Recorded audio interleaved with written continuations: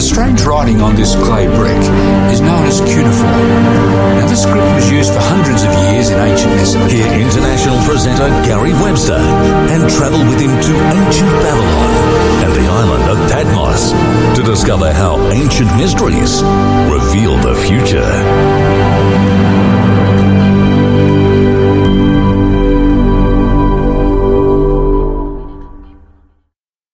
The triumph of justice, the spectacular prophecy that Nostradamus missed, sure is a prophecy that this fellow missed, and we're going to see it this afternoon as we track through an amazing prophecy. Now, Nostradamus, who was this man? Well, Nostradamus lived back in the 1500s. He was actually a French physician and an astrologer. I watched a program on television some years ago on Nostradamus because lots of people talk about this man and what he's been doing and so on, or what he's done, or the predictions that he's made. He wrote these quatrains, we call them. These are 4-line rhymes, and he wrote about 1,000 of these things. And people who read his writings, they say these things are predictions, many of them. In fact, they say that he predicted the assassination of John F. Kennedy, President Kennedy. They say he also predicted the Great Fire of London in 1666 and the summer storms of 1996. Not only that, he used interesting methods to make predictions. What Nostradamus would do would be he would sit alone in a dark room. Pretty eerie, isn't it?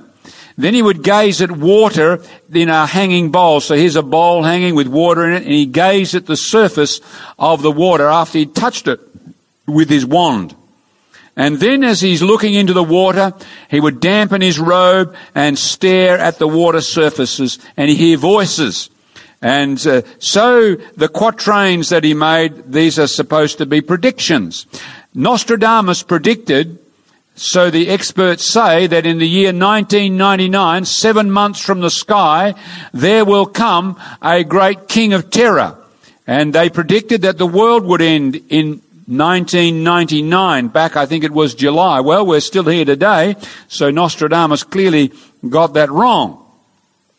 And we're going to look at an incredible prophecy now that Nostradamus certainly never talked about, but this book talks about in great detail and shows us very clearly where we are today in the stream of time. This prophecy is far more spectacular than any of these quatrains that you can read from Nostradamus.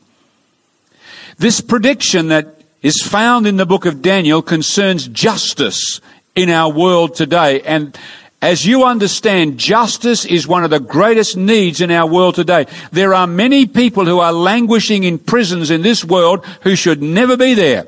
They were framed, or just the course of justice wasn't done right. There are many people outside of prisons who, and you and I know, that should be in prison. They've just escaped getting in there at the moment because they are able to manipulate things or stay clear of the police or whatever it is. Justice is one of the greatest needs in the world today.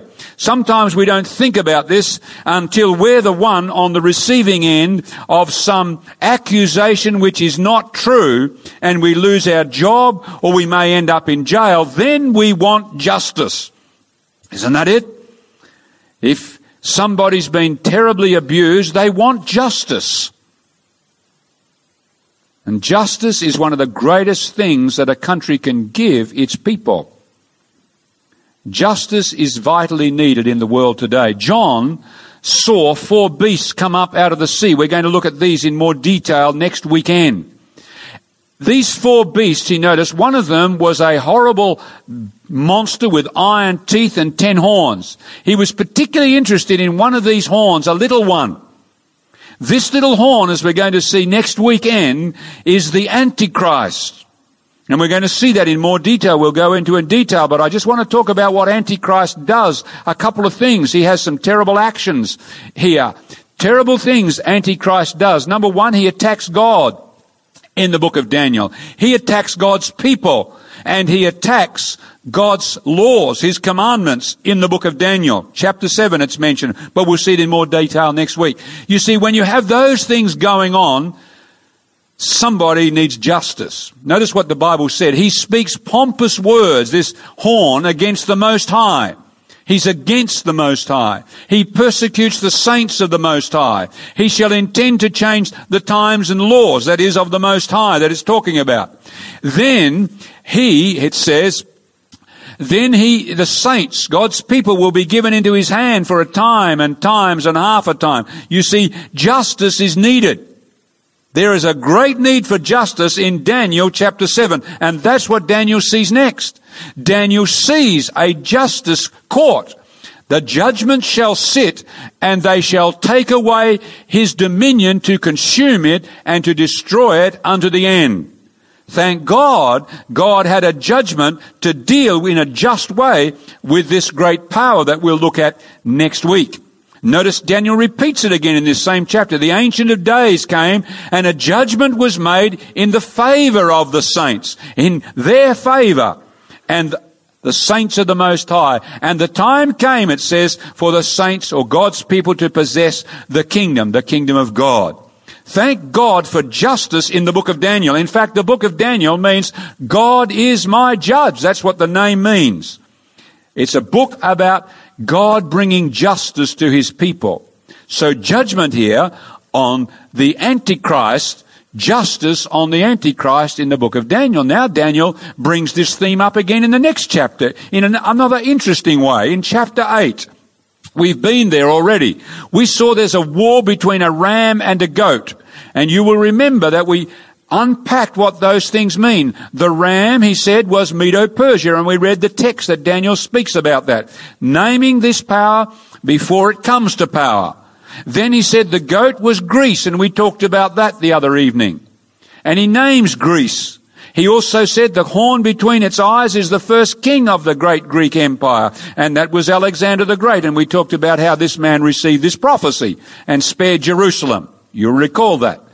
Then Daniel sees that after that horn is broken, Alexander dies, 4 generals take over his kingdom, and Greece was divided into 4, and that's exactly what history says, and that's what Daniel predicted way before this ever happened.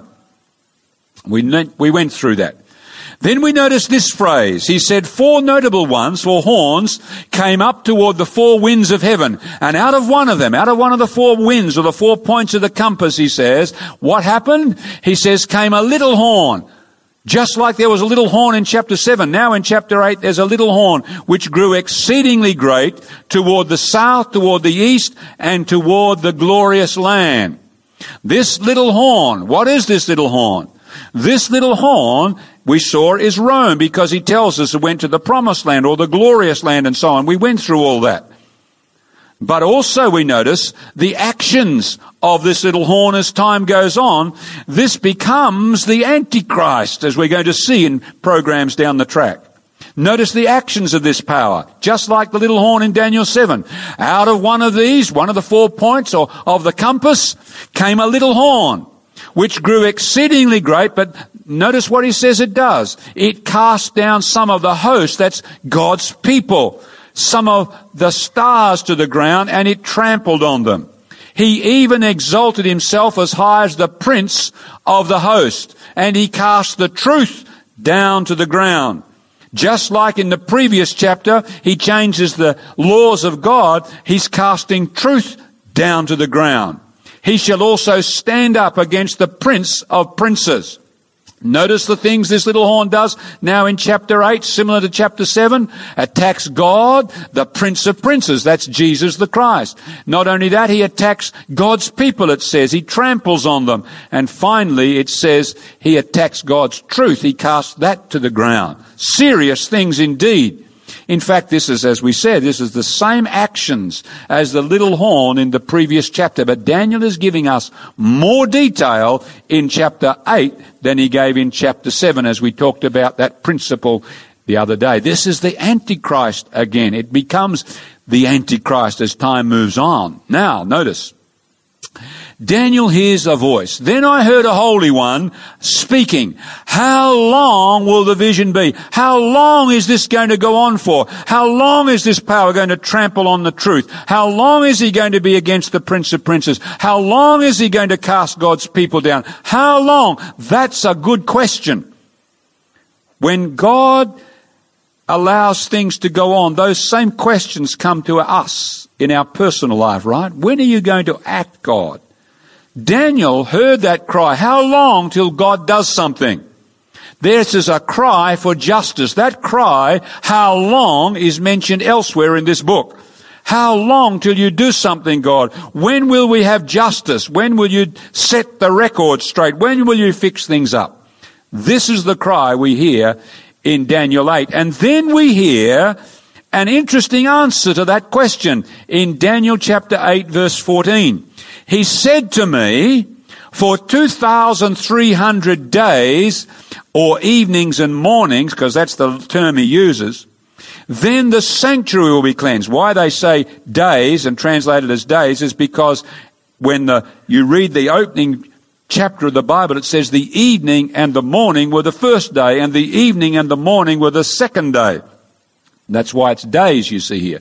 After 2,300 days, then the sanctuary will be cleansed. That's the answer to the question, how long is this power going to do this for? How long? When are you going to act? That's what he says. Now, we need to understand some things here this afternoon if we're to understand this, and we will because we're going to go to Revelation as well. What does it mean, the cleansing of the sanctuary or the cleansing of the temple? We must understand that phrase or we're not going to understand this passage. What is this time business? How do we understand this phrase, the 2,300 days? It's the Bible's longest time prophecy that you'll find anywhere in the Bible. 2,300 days. How do we understand these things? Well, let's begin with the cleansing of the sanctuary. Let's start to unpack the idea of the cleansing of the sanctuary. Let's think about the temple or the sanctuary for a moment. We saw last weekend that the sanctuary or the temple as it was called was an illustration of God's way of solving the sin problem for every one of us. We noted back then that there were key players, the sacrifices and the priests, you remember. Both of those pointed to Jesus, who was the solver of the sin problem. Jesus is the priest and Jesus is the sacrifice. We saw that last weekend. Now notice what it says. And he said to me, for 2,300 days, evenings and mornings, then the sanctuary will be cleansed. So we understand a little bit about the sanctuary. It points to Jesus the sacrifice and Jesus the priest. But what's the cleansing thing about? What's that about? So let's seek to understand the cleansing part right now. We'll need to go back and have a little look at how the temples work on a daily basis. You see, on a daily basis, people brought their animal sacrifices, their animals, to the temple. First of all, morning and evening, the priest would sacrifice a lamb for the entire nation. Morning and evening, he would lay his hands on the animal and confess over the animal the sins of the people. Then the animal would be killed and the blood would be taken into the temple. So you can see, before we go there, if you had done something exceptionally wrong yourself, you would have to bring your own animal. If you were rich, you might bring a cow. If you were a little poorer, you might bring a sheep. If you were very poor, you'd bring a little dove, a turtle dove. And you would lay your hands on the animal, confessing on the animal your sin, and then you would kill that animal yourself. You would take its life. God was teaching the people, this is before Jesus came. How else would they understand the importance of a death of somebody to come without this process that they had? And so this taught the people, sin is costly. The forgiveness of your sin costs an innocent animal its life, and you are responsible because you took the life of it because it's your sin, you see. It was teaching the people of a Savior to come, one who would die for the human race. Now, you can see what's happening. The sin is moving. It's going from me, the sinner, onto the animal, because I lay my hands on that animal, and now the sin goes onto the animal. But then when the animal is killed, the blood is caught, and that blood is taken by the priest, and he sprinkles it in front of the curtain inside the temple. He sprinkles some of it there, puts some of it on the horns of the altar, but sprinkles some of it inside the temple before the curtain. So the sin is moving into the temple from the individual via the process inside.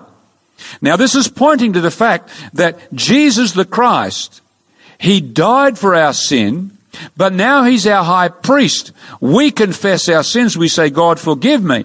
He, as our advocate, our high priest in heaven, he takes his death, as it were, and pleads for, or presents his death to God on our behalf, because we've accepted him.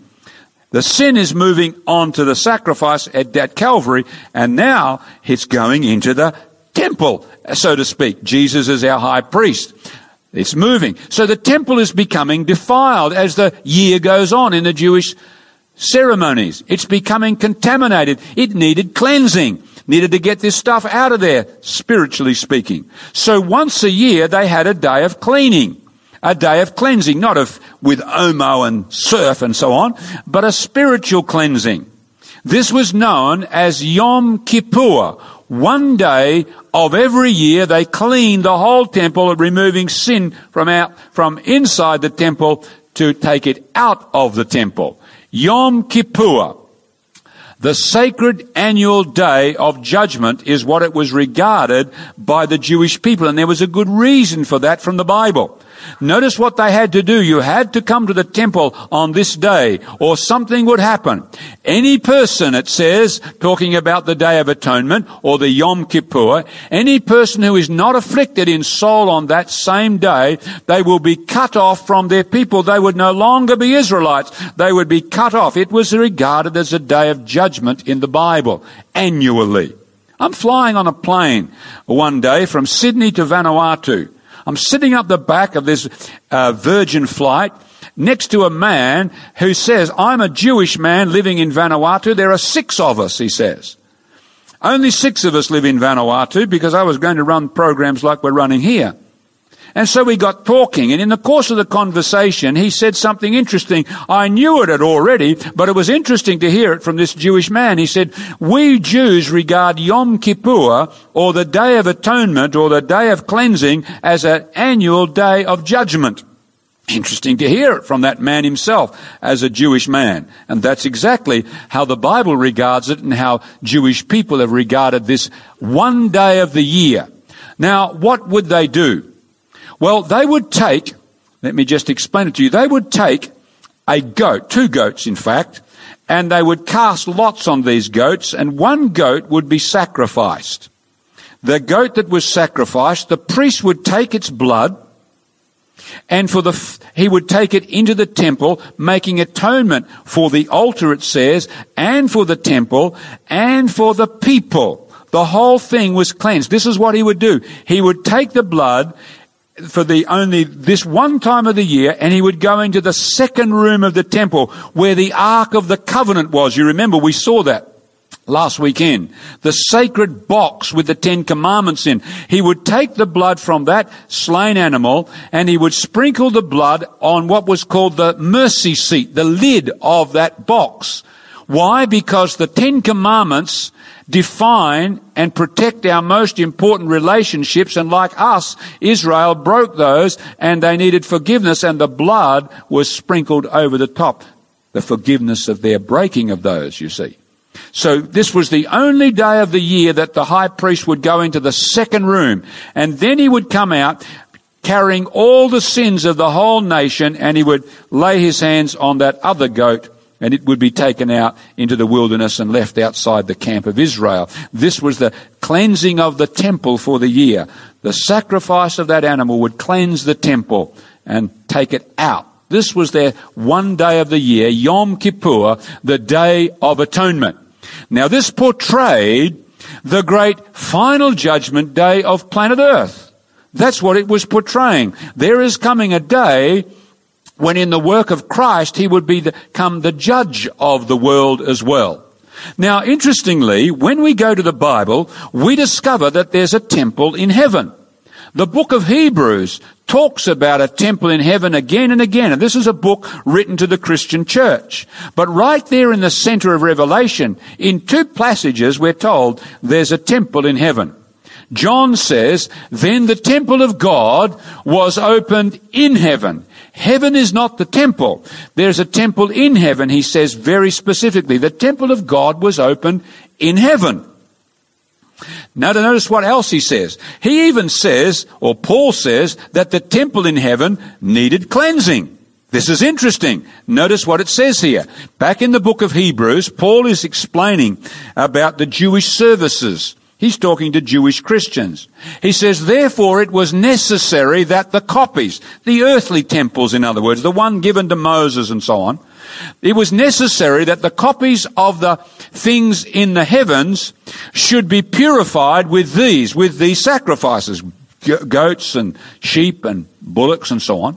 He says, but the heavenly things themselves, he says, with better sacrifices than these. Namely, he talks about the sacrifice of Jesus.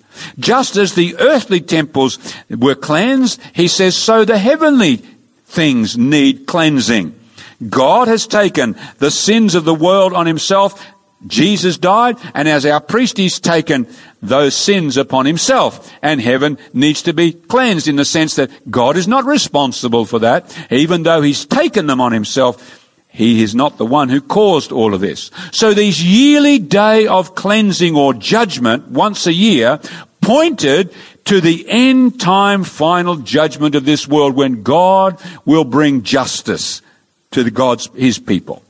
Now that's what John saw. John saw in the middle of Revelation earth's final events. Notice, we've seen it before, but notice what he says. The nations were angry, and your wrath has come, the time for God to act, and the time of the dead that they should be judged. He mentions it specifically. And that you should reward your servants, the prophets, and the saints, your people, and those who fear your name, meaning who love and respect you. And then he says, notice what he saw next. Then the temple of God was opened in heaven, and there was seen, the ark of his covenant, I should say, was seen in his temple. What is John seeing here? He is seeing in the final events of planet Earth, he is seeing the Ark of the Covenant in heaven's temple. What's that telling him? There's only one day in which the Ark of the Covenant was seen in those earthly temples, and that was on the Day of Atonement, the Day of Judgment.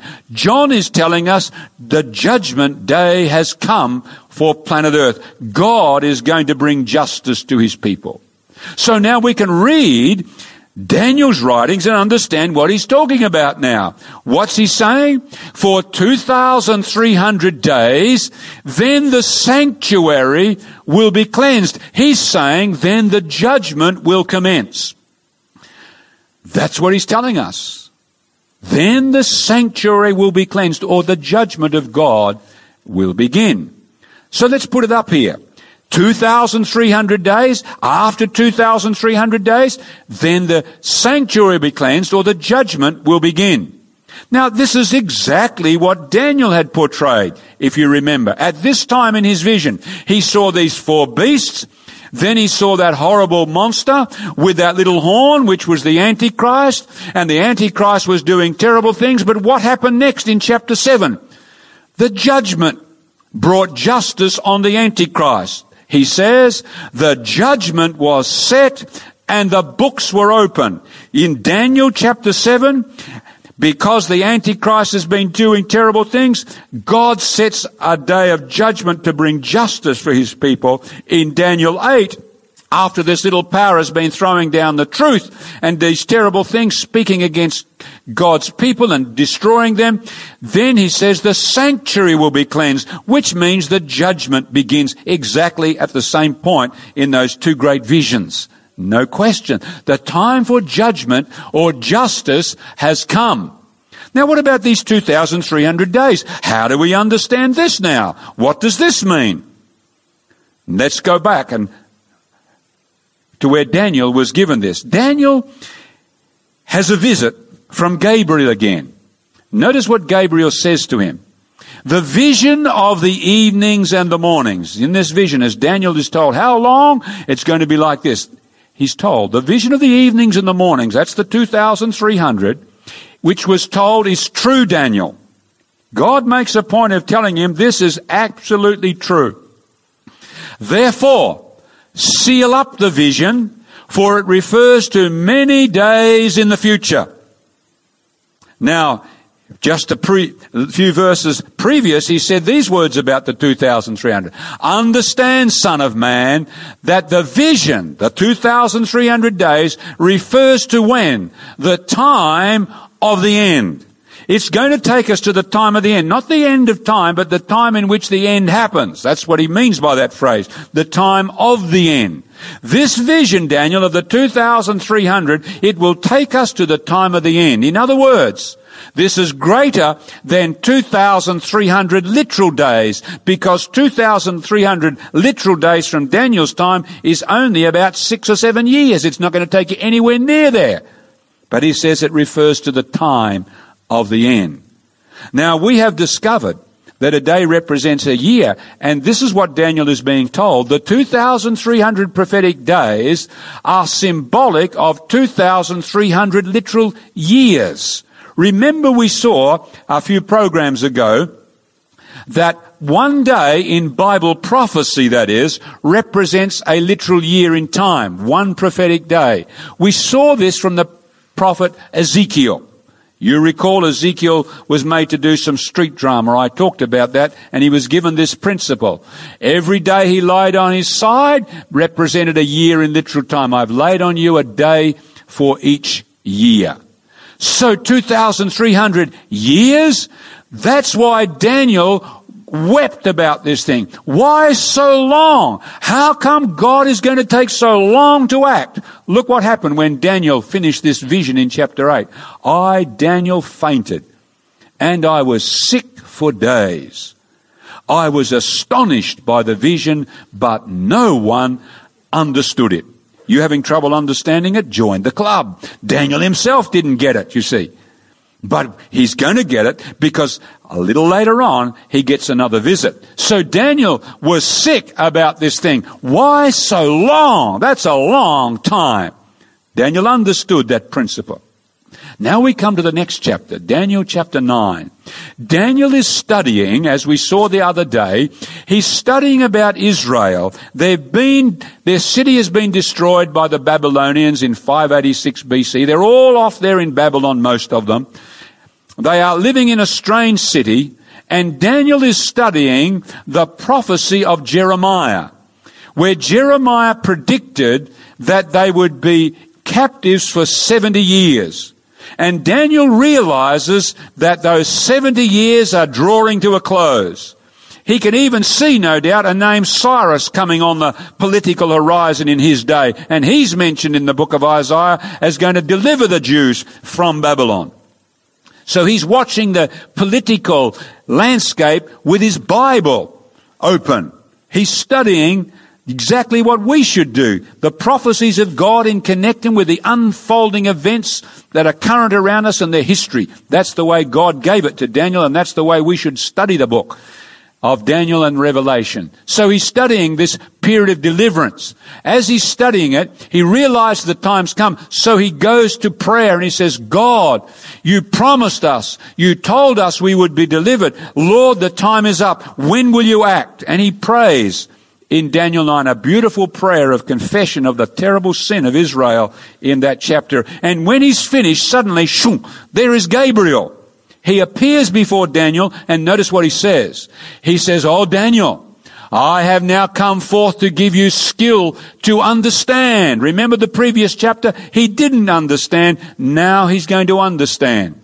Therefore, consider the matter and understand the vision. Jeremiah's is not a vision.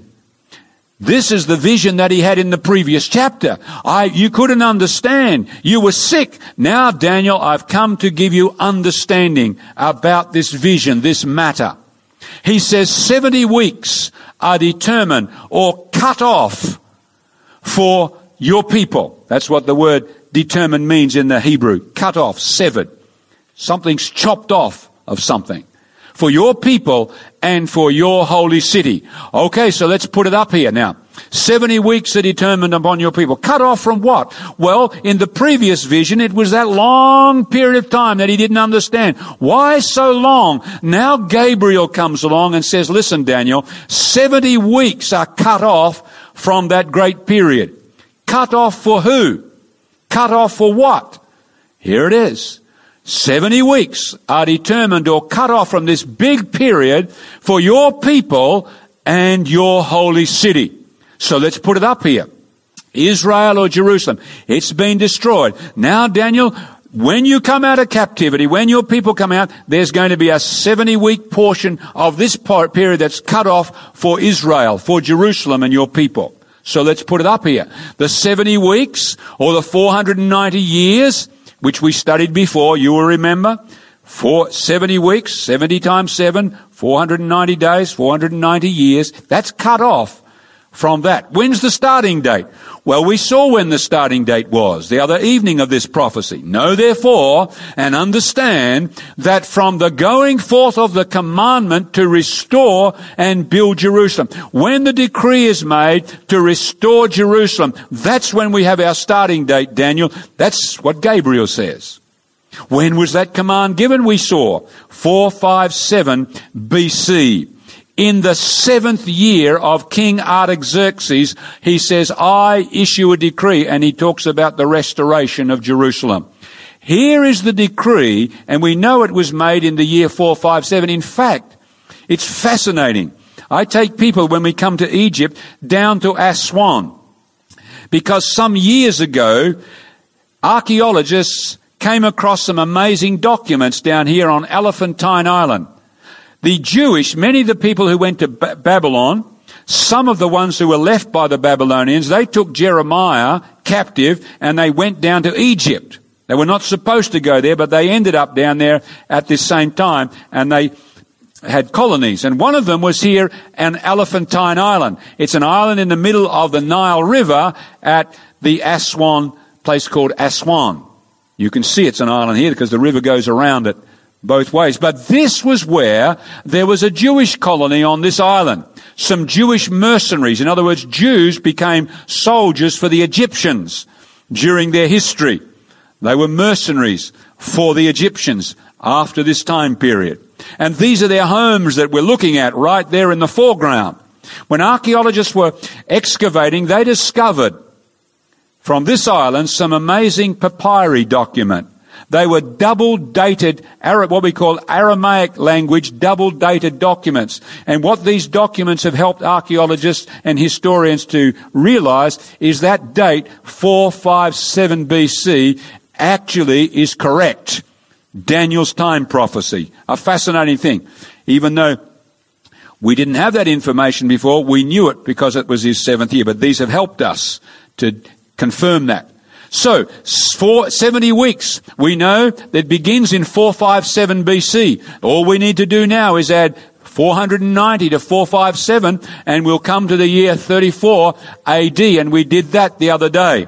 So 34 AD is the end of that 70-week part that's cut off for Israel.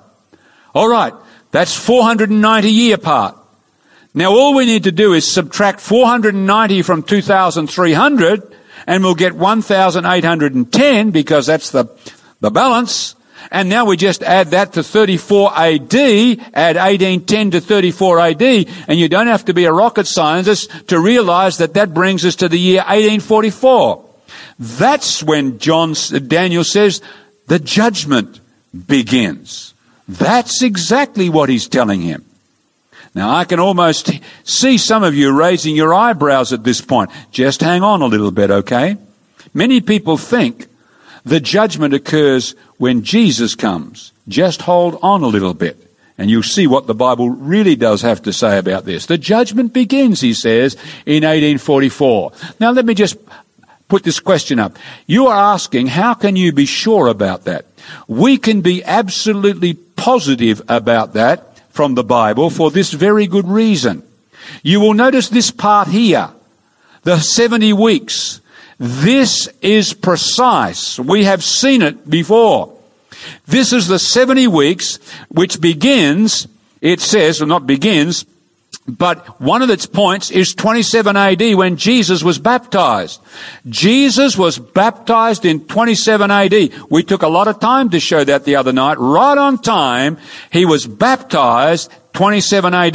Then 3.5 years later, he was crucified in 31 AD. These things cannot be knocked. Those are absolutely fixed dates. Now, if those dates are correct, then the rest has to be right. Because if that's not right, that's not right. It all fits together. It's Christ's life and Christ's death that assures us of this prophecy in terms of its time. It's absolutely founded on the death and the ministry of Jesus Christ.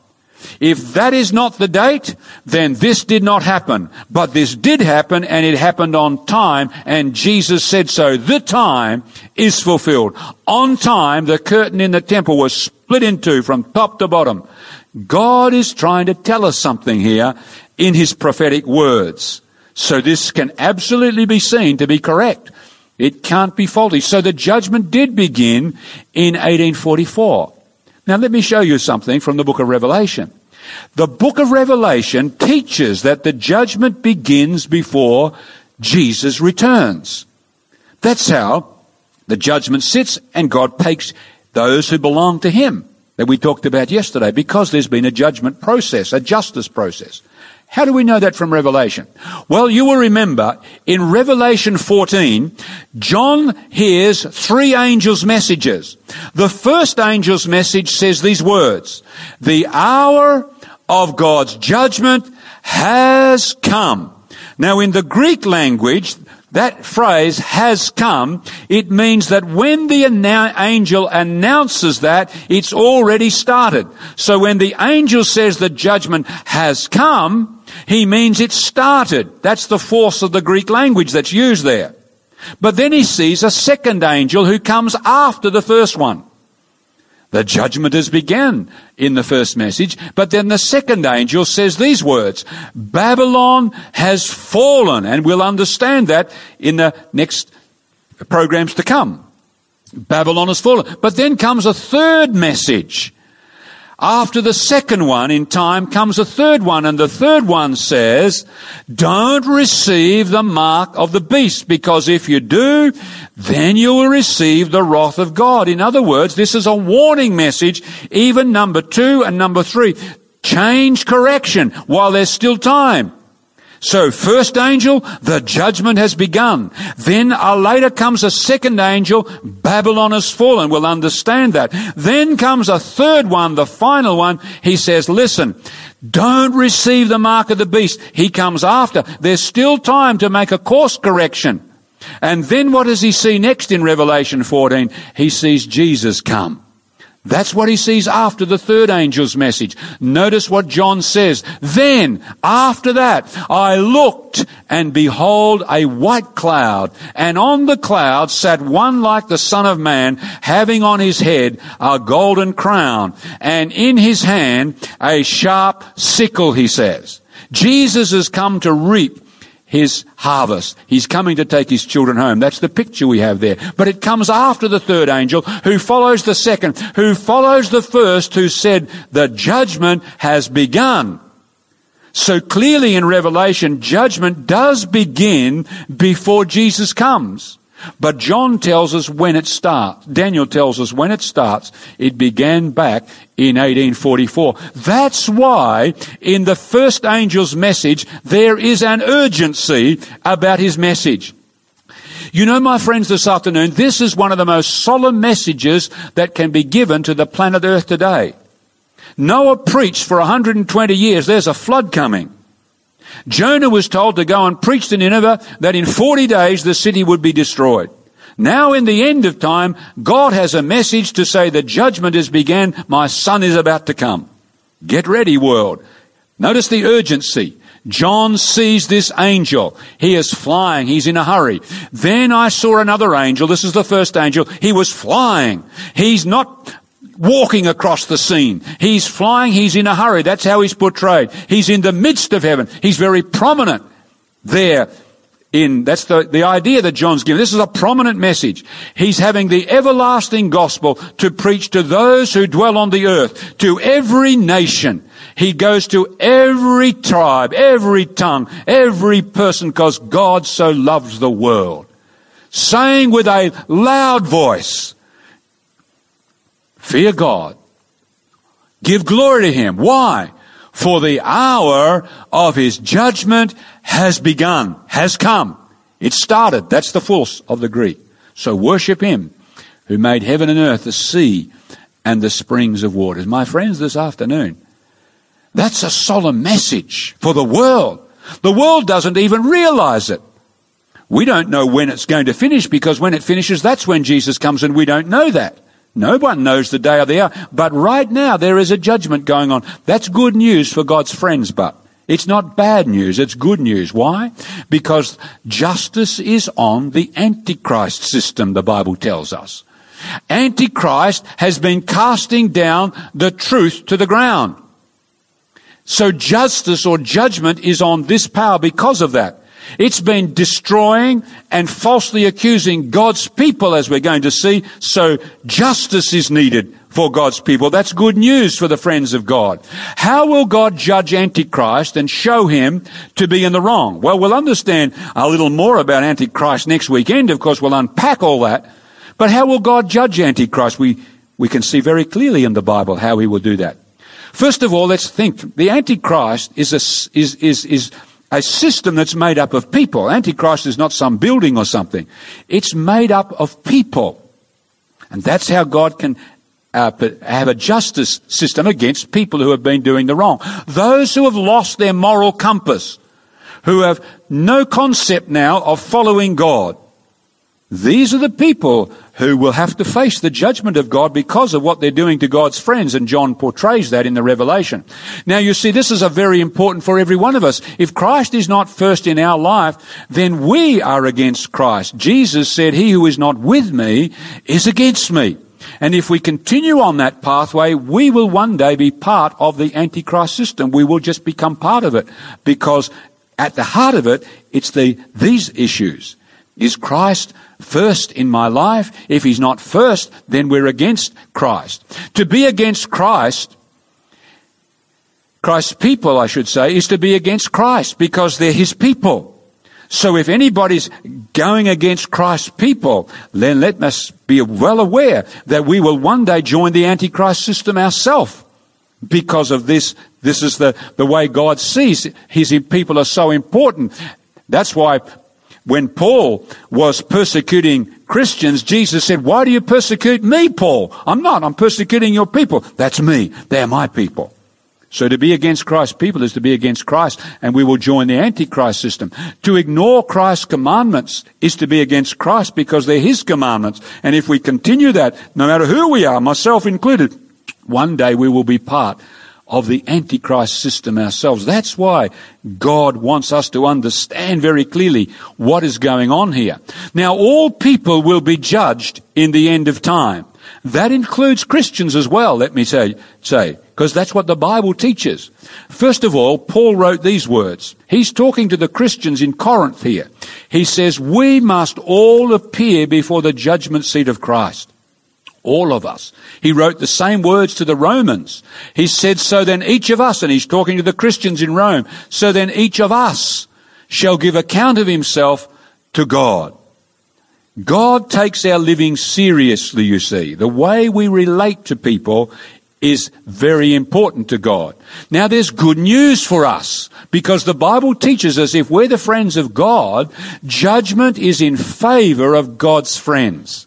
There is nothing to be afraid of. Look what it says here. Back in Daniel 7, it says, "The same horn was making war against the saints, and it was prevailing against them until the Ancient of Days," that's God Almighty, "He came, and a judgment or justice was made." And notice what it was made: in favor of the saints of the Most High. We have nothing to be afraid of if our lives are hidden with Christ in God.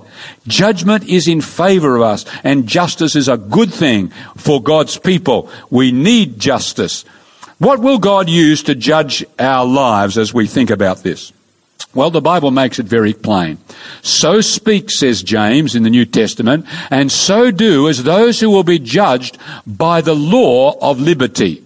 Now, what's the law of liberty? He explains it to us. He who said do not commit adultery also said do not murder. So in other words, the Ten Commandments are going to be the measuring standard in God's great justice day.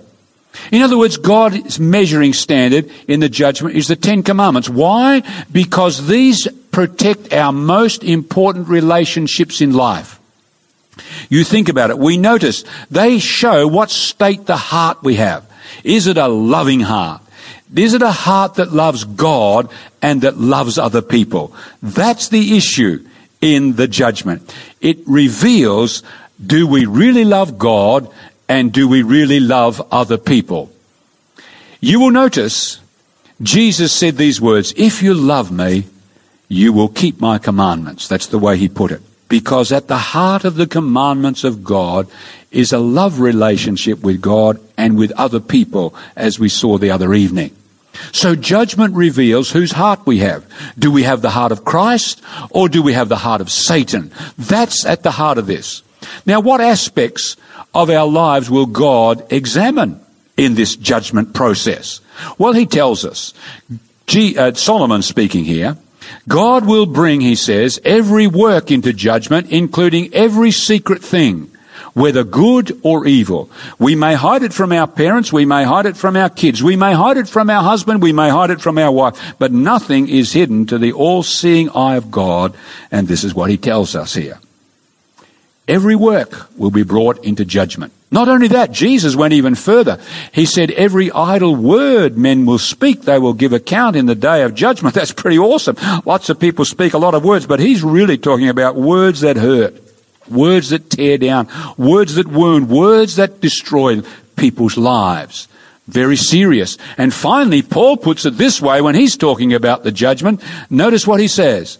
He will bring to light the hidden things of darkness and reveal the counsels. That means our thoughts and our motives of the heart, because a person can give lots of money for the wrong reasons, can't they? They can do it for wanting to be seen to be a very generous person. Really, it's a pride matter. No, God judges the thoughts and the intents of the heart. So what is it that God will examine against the Ten Commandments? Our words, our works, our deeds, our thoughts, and our motives. It's a solemn thought when you think about it, but let me tell you, there's marvelously good news.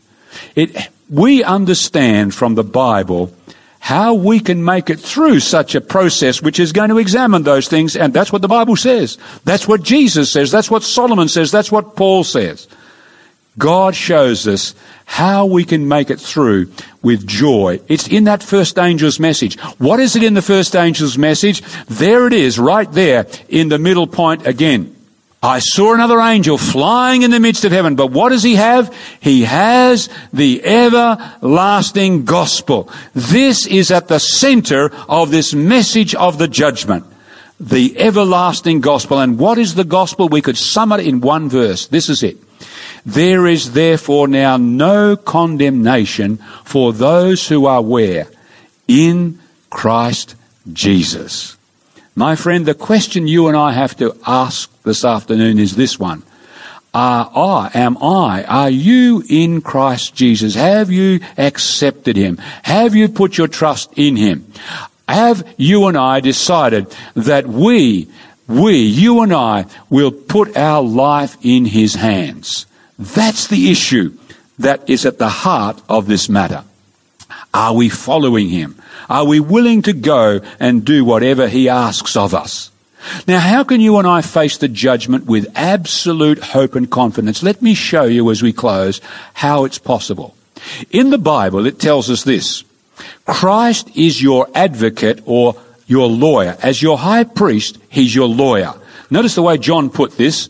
John, writing to his friends, he made it very plain that if we accept Jesus as our Saviour and follow him as Lord, he stands for us in this judgment. John puts it this way, my little children, these things I write to you so that you may not sin. I don't want you to do the wrong thing, and God doesn't want us to do that.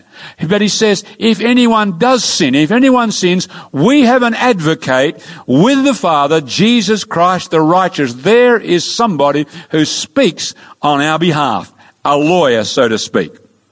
Now, not only is Jesus the lawyer, Jesus is also the judge in the Bible. Notice what Jesus said.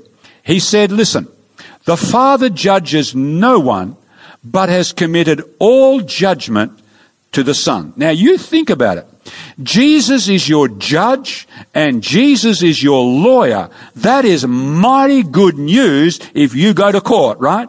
If you go to court here in Hornsby and the judge is your lawyer, the case is stacked in your favour, right? Because the judge is your lawyer. That is a tremendous position to be in. In fact, that's a biblical position. Usually we think of a judge who's someone sits up the front and he bangs his hammer on the table, go to jail or pay your bill or whatever it is. It's a stern-looking process. Someone's our lawyer over here and the judge is in front of us and it's a scary, but not in the Bible. The priest was not only your advocate or your lawyer, he was your judge. That's all in one person in the Bible. In the Old Testament and in Jesus, it's all the one thing. He's the judge and he's the lawyer. That's mighty good news. But there's even better news than that. And that is this. That Jesus, your judge, and your lawyer took our judgment. He took the rap that we should have taken. Notice the way the Bible puts it here. Jesus is speaking just before his death. Now is the judgment of this world, he said. Now the ruler of this world, Satan, will be cast out. And then he said, and I, if I am lifted up from the earth, I will draw all people to myself. And then he uttered these words. This he said, signifying by what death he would die.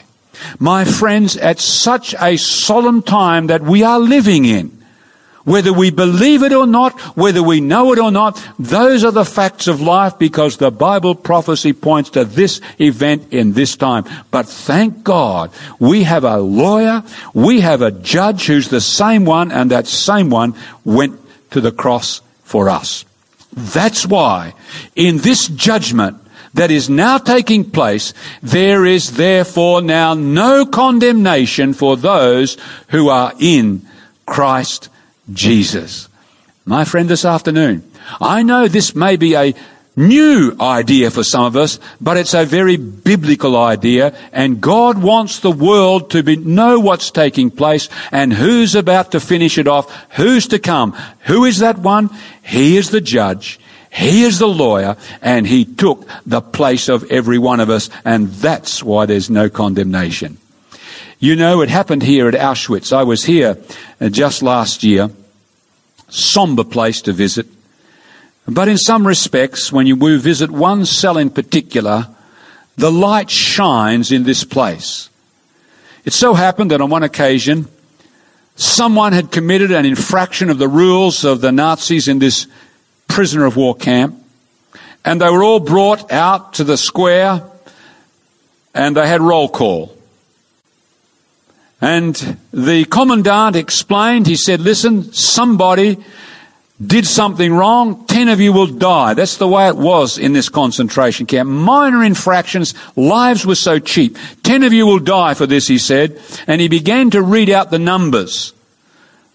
Calling out their number, one by one.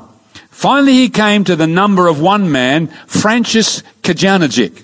And when he called out his number, Francis Kajanagic was heard to moan, no, sir, not me, not me. I have a wife, I have kids, please, not me. What will they do without me, sir? Please, not me. But he continued to read on the numbers.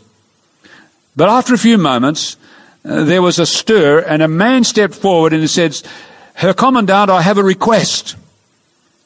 He was a Roman Catholic priest, Maximilian Kolbe. He stepped forward and he said, sir, I'm a priest. I have no family, I have no kids, I have no wife.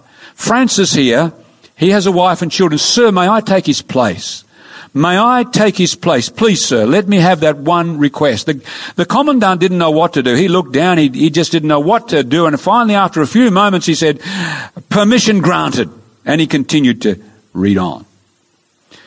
Francis Kajanagic went free, well, at least in the prison camp. Maximilian Kolbe was taken with the other 9 men, and he died an horrific death in that concentration camp. And you can read on one of the cell walls, Jesus was here. And that's a bit of a reflection of what Jesus has done for every one of us. We had our name, as it were, but Jesus took our place. And this is the beautiful teaching of the Bible. Justice must come. When you are in a situation where you know that you need justice, you long for justice. All through the Bible, God's judgment day is looked forward to by God's people because they will be exonerated. But they will be exonerated because of one great reason. Jesus the judge and Jesus the lawyer took their sin because they asked him, Lord, make what you did, make it for me. I believe we should pause and thank God for this incredible prophecy that's given to us in the book of Revelation and Daniel. Let's just bow together in prayer. Father in heaven, for some of us, this is a startling thing. Because we thought there was plenty of time to keep going, but no, there's not. God, in his prophetic clock, has struck an hour, and the judgment has begun. Whether we know it or not, or whether we believe it or not, right now in heaven, there is some sort of a justice process going on. And when it's finished, Jesus will come for his children. Lord, may today we put our life in the hand of Jesus Christ. Because then we have nothing to be afraid of. Because the gospel is good news. The good news that this judge, this creator, this lawyer, he took the place of every single person on planet Earth. Lord, today, may we put our hand firmly in the hand of God. In Jesus' name, amen.